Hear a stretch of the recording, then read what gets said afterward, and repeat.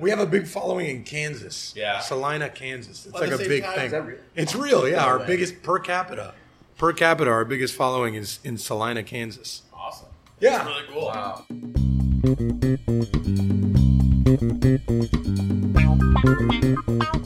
Coming at you live from the Plum in Cleveland, Ohio. Here's Poncombe Podcast with Mike Beltran and our special guest, Brett Sawyer. Hello. So this is a much different version of Poncombe Podcast. This is not being recorded in Miami at all, which is the first time we've ever done that, ever. And we're interviewing Brett Sawyer, which is a very dear friend of mine. And we actually only have one microphone, so it's going to be very different than usual. We're going to be handing these things off. There's going to be stuff. There's going to be like dead silence in between. It's going to be weird. But say hello. Hello. Oh. Hi. I'm Brett. I'm just really, I'm still blushing about him calling me his dear friend. So, yeah, That's nice. That's good. So I'm going to give people a little bit of background why we're here and why this is happening. So 6 years ago, when I was working at the Cypress Room, Michael Schwartz comes into the Cypress Room while I was prepping. I was actually butchering fish and says, "Hey, by the way, this guy is going to sleep on your couch next week." And I was like, what does that mean? What do you mean some guy is going to sleep on my couch next week? He said, my friend Jonathan Sawyer, no relation. None. His sous chef is going to sleep on your couch. They're coming for South Beach Food and Wine Festival. And I said, no, I don't know who this person is. I don't want this person to sleep on my couch. I don't like, and he was like, Michael's initial response was, don't be such an asshole. Just let the guy sleep on your couch. And I was like, well, what if the guy's a douchebag? And he was like, he's not going to be a douchebag. And I'm like, you don't know that for certain. And he was like, so we just went back and forth. Long story short, comes Brett Sawyer, no relation to Jonathan Sawyer, and sleeps on my couch. yeah. It was a pretty comfortable couch. I'm not gonna lie. There was no TV, so entertainment wise, very very minimal. Yeah. But you showed me around. You fed me. I can remember. I flew in. Jackie, how do you say your last name? Say it. Yes. Jackie Sayet picked me up from the airport and took me straight to Cypress Room. I walked in. I think it was towards the end of service at that point, and sat down. Came out, introduced yourself, asked if I was hungry. I said yes, and then you proceeded to crush me with food. But I do remember the thing I loved the most was a calf liver. And no, frog legs. Oh no, calf's liver and scallops. But then you also gave me lollipop frog's legs, which I quite enjoyed. Yeah, and I don't like frog's legs. I'm not a big fan of frog's legs, but they were delicious. So it's amazing that I can't remember things that happened 2 months ago, but this is it sticks pretty hard in my memory. So I think it's really cute that you were like, oh, you showed me around. Let's dive deep. Let's really talk about how we became friends so quickly. Because this was at a very different time in my life. So you came into town. I was like, I think me giving you the scallop and calf's liver dish was to try and see how far you would go. If I was a douchebag. Yes. Yeah. If you were like, I'm not really into that, I'd be like, yeah, this guy, whatever, But then you loved it. So I was like, yeah, we could be friends. And then at that point, we just painted Miami red for 5 days. And we closed down the Deuce twice. We closed down other places that I won't talk about twice. We went to a farm. We actually went to a farmer's market because I forgot to order turnips. Really, this was all leading up to you were doing stuff with Jonathan. Yeah, right. Yeah. And then on that Sunday, we had a dinner with Gramercy Tavern, and you were going to hang out and help cook. And then the night before that, we went to the chef's. It was like a chef's party they do at 27, or it was back then. It was just the Broken Shaker, which is a very famous bar in Miami. That's great. They're great, and we got fucking annihilated. We got super trashed, and we were very hungover. And I forgot to order turnips, so we had to wake up at 6 a.m. to make sure we got the turnips, and that we had to make sure we were going to be alert enough to cook with Michael Anthony the following day. Yeah, it's very true.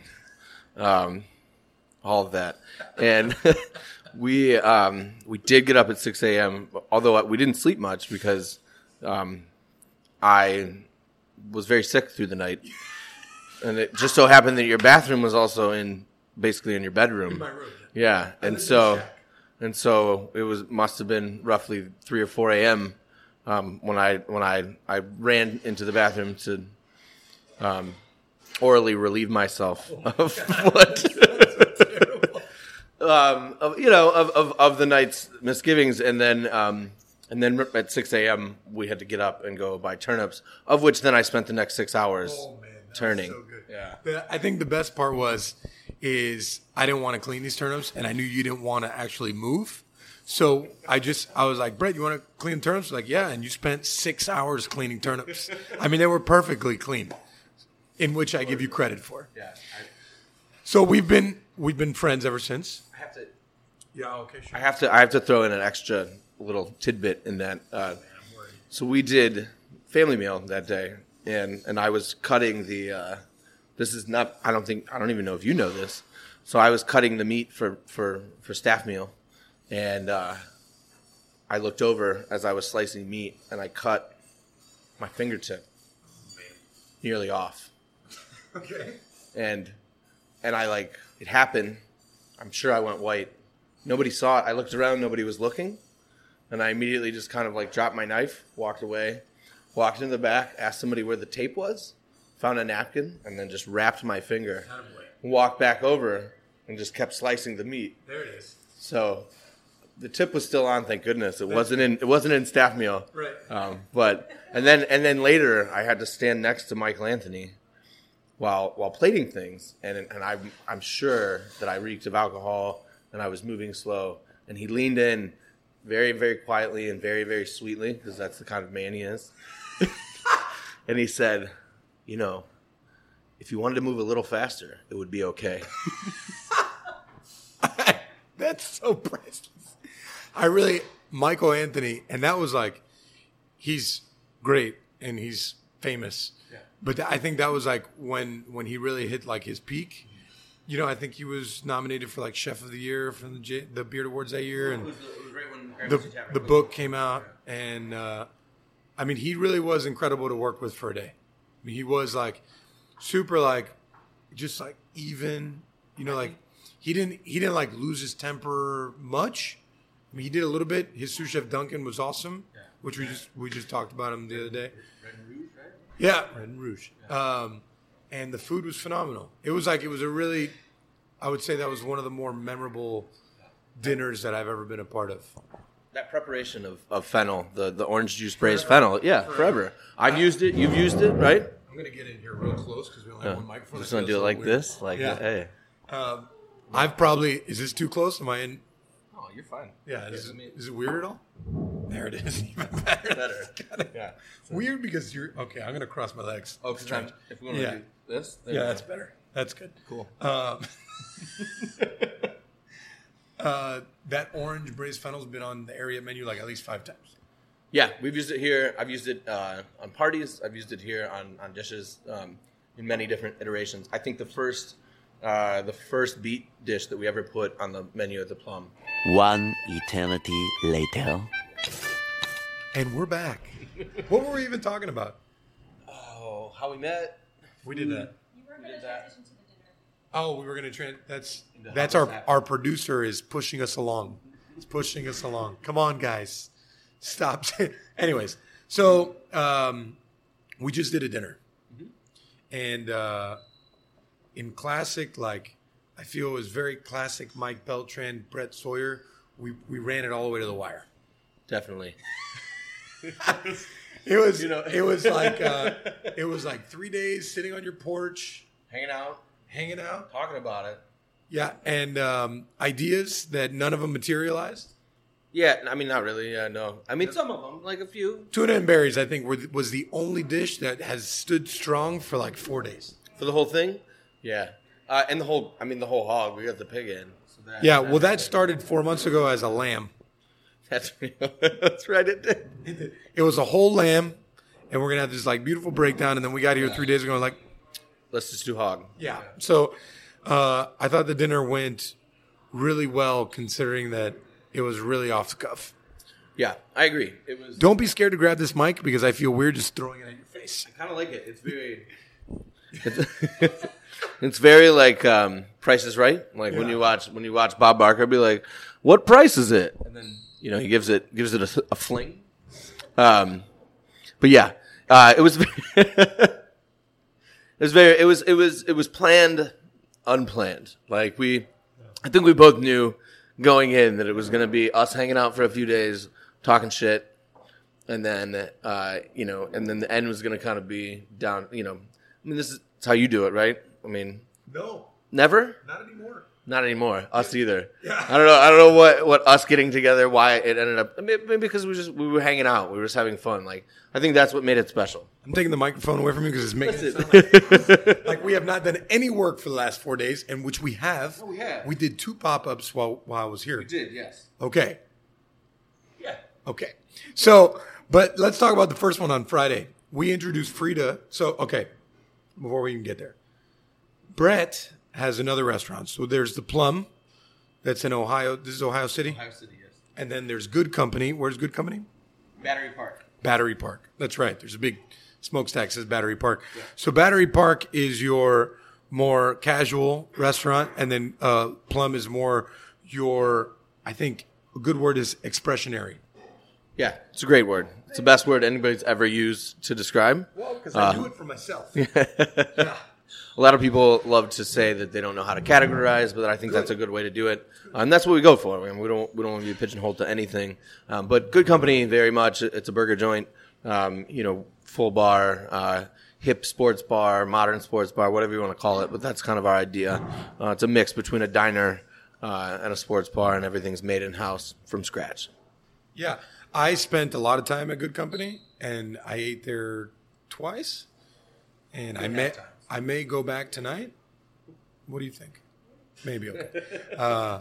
We got the okay, and it was delicious. And what I'm still shocked by is that you have an all house-made burger and you charge $6 for it, and you have pretzels. I got it. Nolan Tidwell, your pastry chef for your company, all in-house made bread, pretzels, like just ice cream. And can you talk about Red Relish? Red Relish. I can talk for a long time about Red Relish.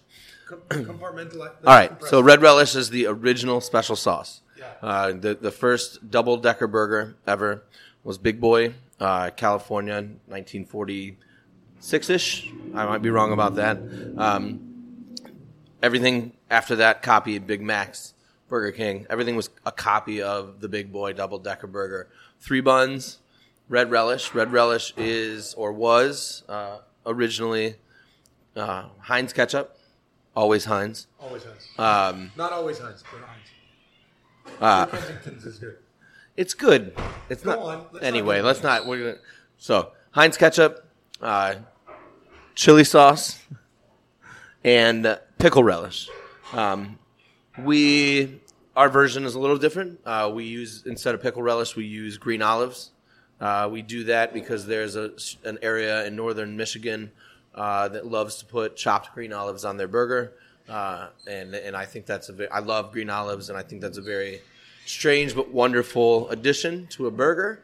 So we kind of slid that in. So we made our amalgam of Red Relish, and it's people use it as a condiment. It sits at the table, and they put it on everything from French fries to our celery root to their sandwich. So I'm going to make a hard shift here. I'm going to take a left, and we're going to talk about. So when we met 6 years ago to where we are now, Brett and I have lived very parallel lives, I think. We went from having our first restaurants, going to work for people that we consider mentors, you and Jonathan Sawyer, me with Michael Schwartz and Norman Van Aken before that, working with some great people, and then having our own expressionary restaurant, which is our, I keep telling people that Ariat is the strongest, is really my expression, the most common of my expression. And I would think that you would say the same for Plum. Absolutely. I mean, I think I can do whatever I want at the Plum, and that's how I feel about it. That's strong. But yeah, I mean, that is true, which I had dinner last night for my birthday, and it was incredible. Thank you. Thank you. And then you went and you opened up a more casual, family-friendly, just, overall check average friendly kind of joint that you also equally like in good company and like I did with Chugs. But even apart from that, on a personal level, we were both pretty, we lived the lifestyle pretty strong. And then you got married and you just had a baby 6 months ago, right? Five and a half. 5.5 months ago. And we, in comparison to when I was here 3 years ago, because I came here 3 years ago to do a dinner in Detroit, our conversations have changed tremendously. Wouldn't you agree? Absolutely. We went from being like hardcore chefs to hardcore chefs and business owners. Absolutely. And the business owner part is really, I think, where we're both at right now. Yeah. I think in the beginning, you open a restaurant because you want to do what you want to do. Like you want to be able to walk out and talk to the tables. You want to be able to put whatever you want on the menu. But you also want to be able to tell somebody to fuck off if you feel like they don't understand what you're doing. You have that as a sous chef or a line cook or whatever it is that you're doing before. You have that feeling of like, I wish I could do this. And I think a lot of people go into this business thinking that that's what they're going to do. I think that we've come a long way and grown quite a bit in the way that we approach the thing we do. Yeah. I mean, from the second you picked me up at the airport to like now, I think the biggest thing that's most evident is our personal growth. I think that we've both become better chefs. I think more understanding of our own expression is a good way to put it. I think skill set was there, but I think more confident in what it is you're trying to accomplish, I think is where you see our own personal growth the most. And then just like from a business aspect, I mean, we've been talking business for 5 straight days, and I think it's cool to see, and not just business, talking about like on our personal from a personal perspective, our personal lives and how those things have changed, and how things have changed just across the board from like a foundationary level of our life to where we are now. And I think that that's very important, and it shows in the way that you handle your staff, the way you operate, the way you talk to people. And I'm the same way. I think all of that. And I think something else that's really cool is the fact that we, although being thousands of miles away from each other, food has really brought us both to a certain place, and like the restaurant business, and it's all been very parallel and very similar, just in different parts of the world. Yeah, I agree. It's kind of crazy to think that, where we started off when we met and where we're at now, and those parallels running, I know a lot of people with restaurants. I know a lot of other chefs. But for us to be so far away and somehow still be running so close together in what we're learning and how we're doing things says a lot about, who we were in the beginning, yeah. and why we became such fast friends. Yeah. Yeah, I think there's a reason why we became friends so quickly, other than the drinking until 5 a.m, which was great. It was great. We had a lot of fun. It was a good time. Yeah, it was a good time. So we've talked a little bit about the event that you're doing. What is it, in 2 weeks from now? A month. In a month from now. Yeah, a month from now. Can you tell me a little bit about that? I know this is something that's very important to you, so it's something that I want to talk about in depth. Sure. So, I know that a topic right now, especially in our industry, is mental health, substance abuse, those kind of things. I've struggled with mental health issues my whole life. I don't think I ever realized it, when I was younger. Obviously, a lot of people don't. But, as I got older, things became more apparent. I started therapy about 6 years ago, right around the time, shortly after I met you. I go to therapy once a week. I have had the same therapist since then.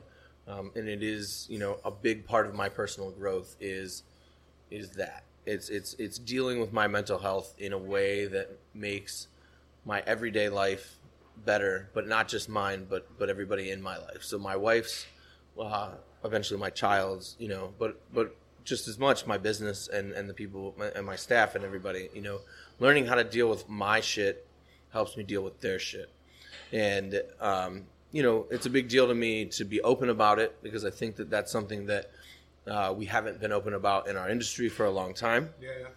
So last year we started a fundraiser dinner. We had 11 restaurants from the area: Cleveland, Columbus, Detroit, Pittsburgh.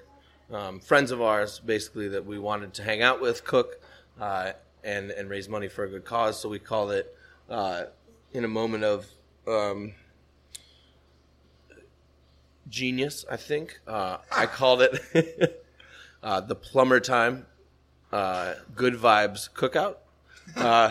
It just really seemed to fit what we were trying to do. And the idea is to get a bunch of friends together who we want to cook with, hang out with, and have a backyard barbecue, but a very large-scale backyard barbecue. So we cook on charcoal grills. Everybody picks, something that they want to cook, something simple. And the idea is, we get sponsors from food and beverage, and we just hang out. We just have a cookout, and we raise money for a good cause, which is NAMI, the Northern Alliance. I'm sorry, Northern. I always do this. The National Alliance on Mental Illness, and what they do is they provide mental health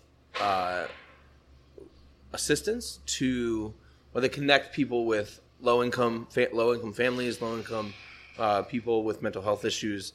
They connect them with mental health professionals who will help them out for little to no money, and that's what NAMI does. And so I think it's a great thing, especially for people in our business. When you don't have health insurance, things like that, you can turn to NAMI, and they can connect you with somebody that can help you. So that's what we do. And this year we're at 21 restaurants, I believe, unless you want to come up again, and that'd be 22. But yeah, we're at 21 restaurants. We've expanded to Indianapolis, Cincinnati, LA.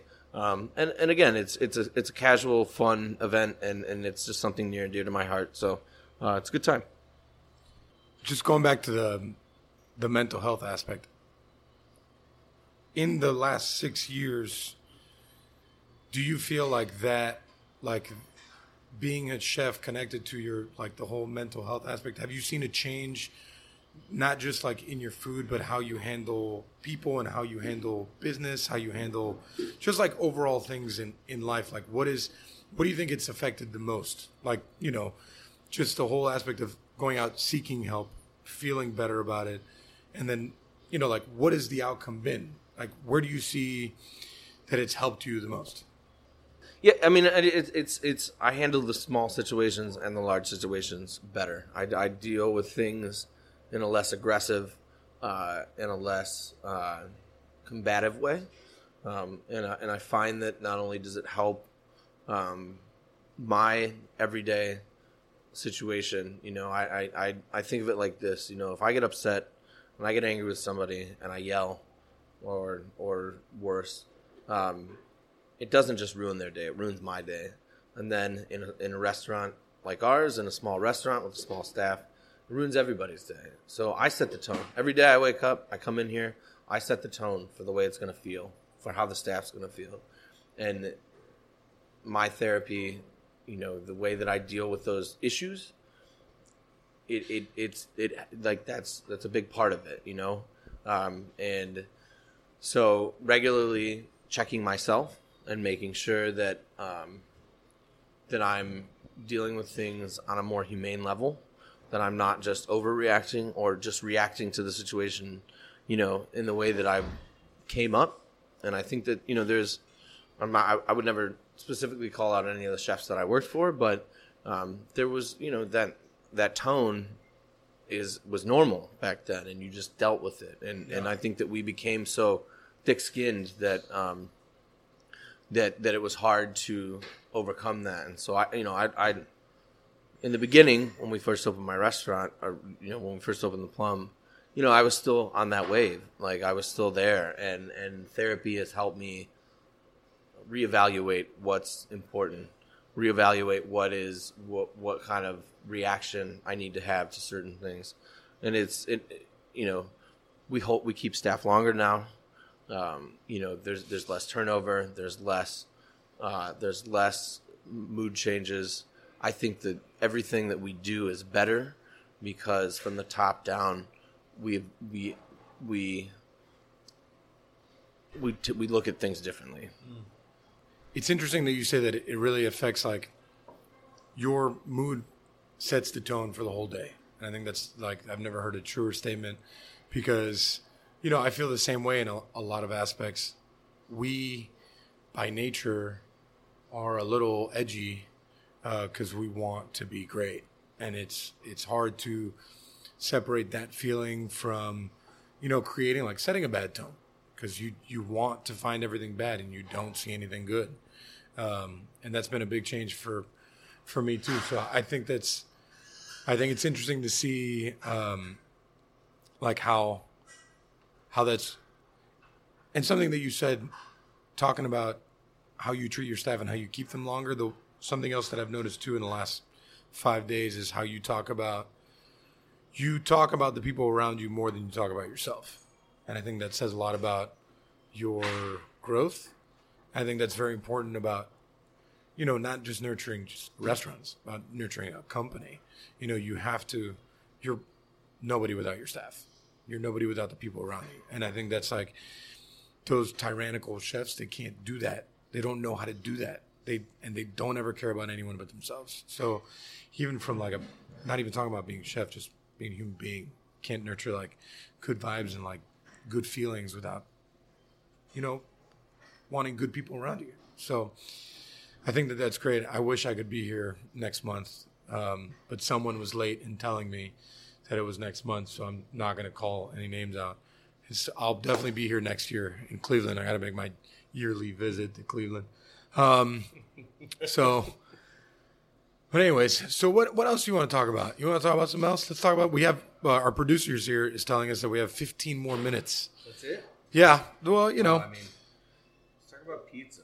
Pizza, that's an interesting topic. Pizza and burgers. Let's have this conversation. You want being the best and being people's favorites.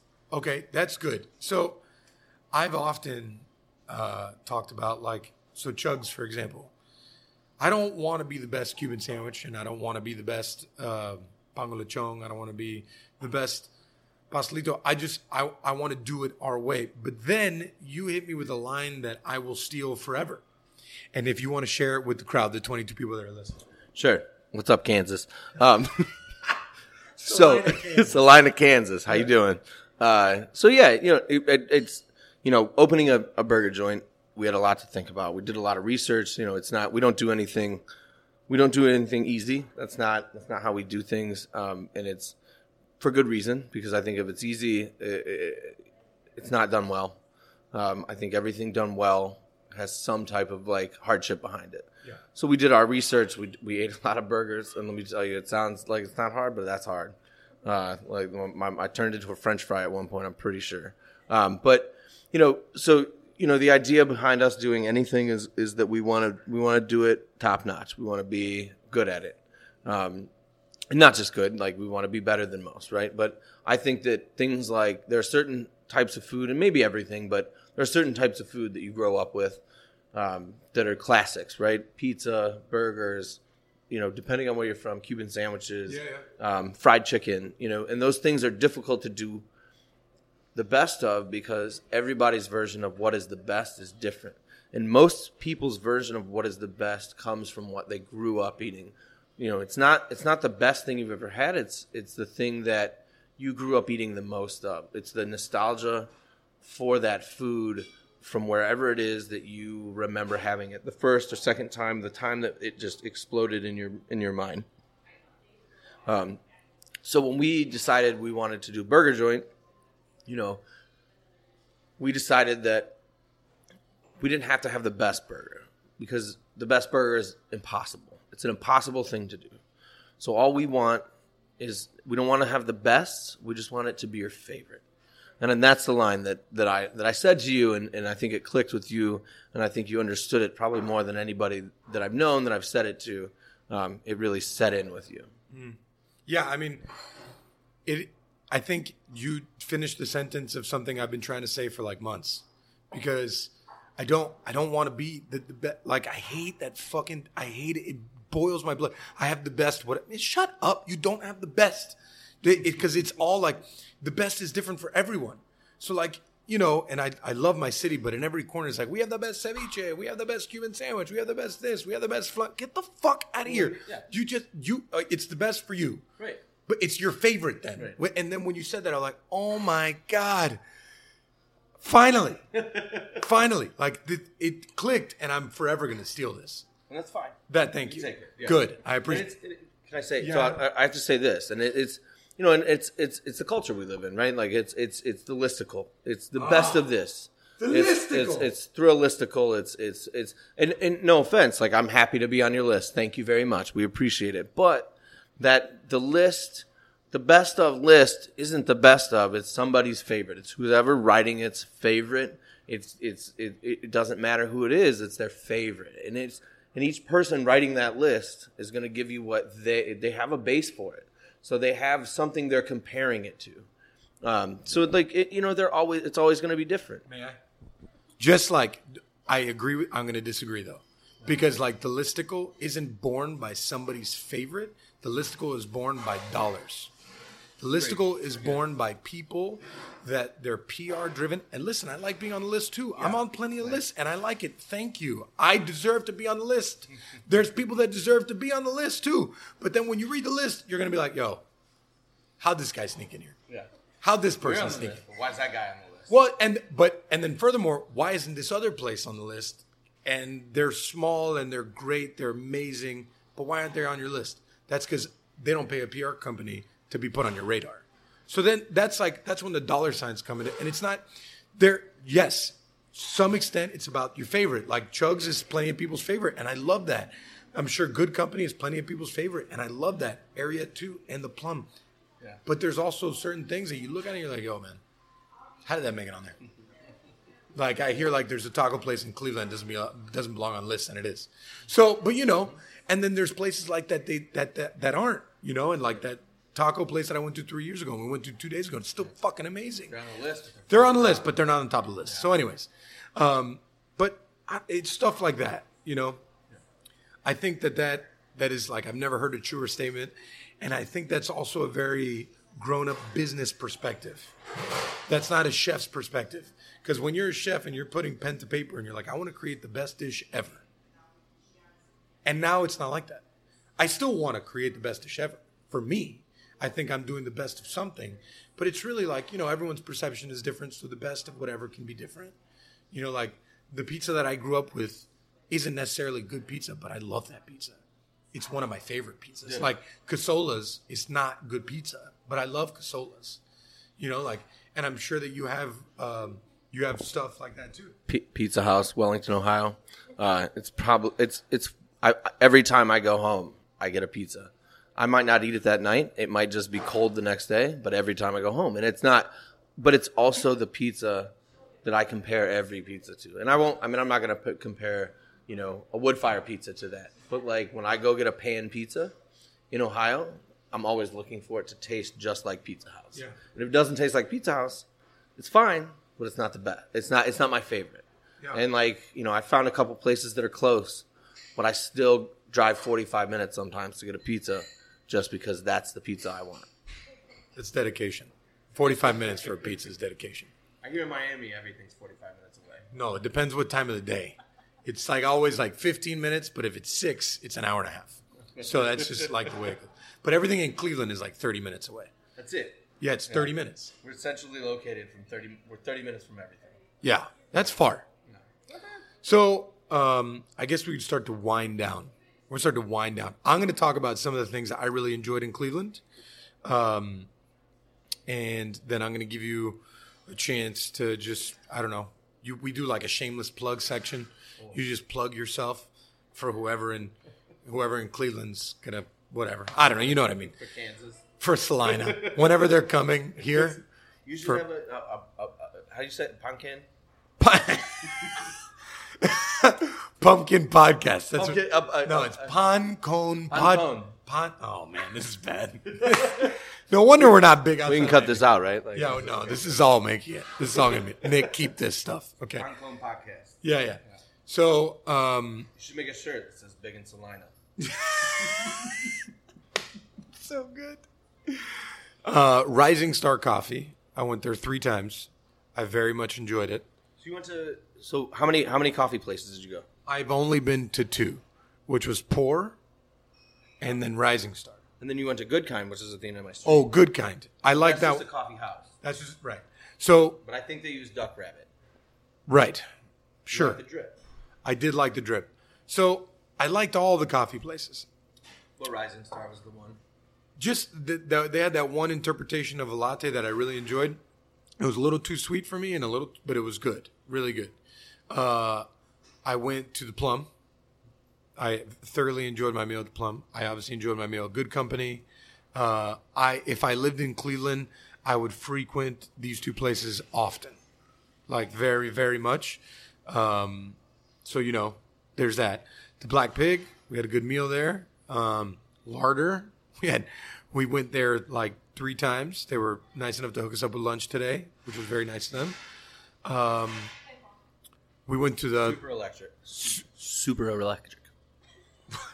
Super Electric Pinball World. Whatever. But that was a lot of fun.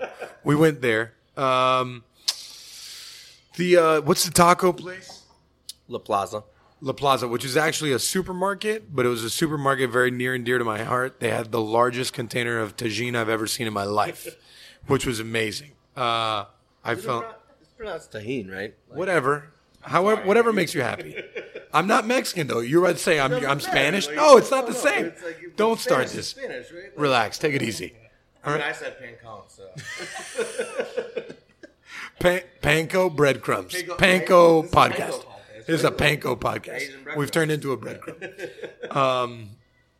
All in all, I think if I were to just give like a survey of Cleveland, when I came to Cleveland 3 years ago, I was very surprised, and I'm still like, the scene here is very cool. I also went to Michael's Genuine while I was in Cleveland. There is a Michael's Genuine Food and Drink in Cleveland, not just the Design District. So, Michael Schwartz, shout out to you. And then I cannot just Mitchell's and Mason's Creamery, right? Mitchell's ice cream was awesome. Mason's was awesome. I'm a big ice cream person, so I like both of them very much. So yeah. And then now I think it's just, unless do you want to add something here? Yeah, I just want to. I'm gonna throw this out just because my people at BNG, Oh. BC and Cynthia, have the best burger in town. I mean, I love my burger, but it's the best. It's your favorite burger. Yeah, no, it's the best. But it is my favorite burger. There's some of my favorite people. Other than that, I think you got everybody. Yeah. For the most part. There's some places like Banter if you want some poutine. Yeah. And some sausages. Ohio City Provisions / Bye. Nice meeting you. Bye. Thank you so much. Bye, Angela. Ohio City Provisions, They were great. which is great. great friends of ours. That's where we got our hog. We got a lot of stuff from them. Like they The Ohio City Provisions, that what they do there is so impressive. And I think it just escaped my mind because we were just in and out of there like quick twice. But like true butcher shop, in-house charcuterie, curing chamber. They have all local produce. their own farm. Yeah, like it was incredible, and that's the kind of stuff that we have a couple spots in Miami, but like it's just not enough. It's like not enough. And when I see that here, if I lived here, I would go there all the time. And it was, I loved it. And then shout out to the West Side Market for being well over 100 years old. Some cool stuff there. Kate's Fish. And then our friends at Rittman Orchard, which we went to, Ohio City Farms. And then Bent Ladder cider, which is run by Rittman Orchard. Live and drink. 100. What did they say? Over 100 types of apples that they grow, and that's so. Just like talking about the farm visits that we did, I've never actually seen an apple on a tree. That was like a big. I've never seen an apple on a tree. I never have seen so many fresh berries, other than I think my one time in Canada. I've never seen like it just. So the apple thing, like he's talking about it, like it's very for me. I felt like I was walking around with a bunch of Cubans looking at mango trees, right? It's like, oh, there's mango trees. It's just a bunch of mango trees. He's like, here's like 14 different types of apples, and I'm like, wow, this is fucking nuts. trees, and plum trees. Yeah, and melons. And melons. Like I've never melon season in Miami is like 5 days. So, it's. I think that was one of the most exciting things for me about this dinner, and I think that's why also just to rewind back to the dinner.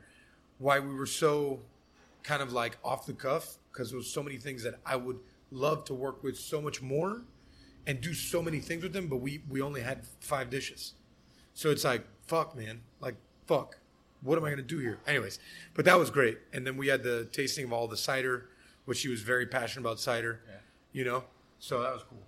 Yeah, and I think, it's just like our off-the-cuff dinner. Our off-the-cuff dinner is very similar to how we do dishes sometimes at Plum. I mean, we do a little planning, but we don't know. We have an idea of when the season is starting and ending. We don't know exactly when it will because every year is different. So we might know a week ahead of time that melons are coming into season. Like, hey, this is what we have from the farm. So we have an idea, but everything gets fleshed out right then and there. So we ordered it in, we put it on the menu, and it's very similar to what we did here for the dinner.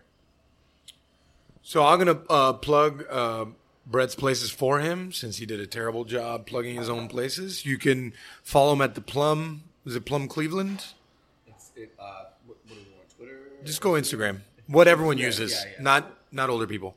I think it's at the Plum Cleveland. Yeah. At the Plum Cleveland and Good Company CLE.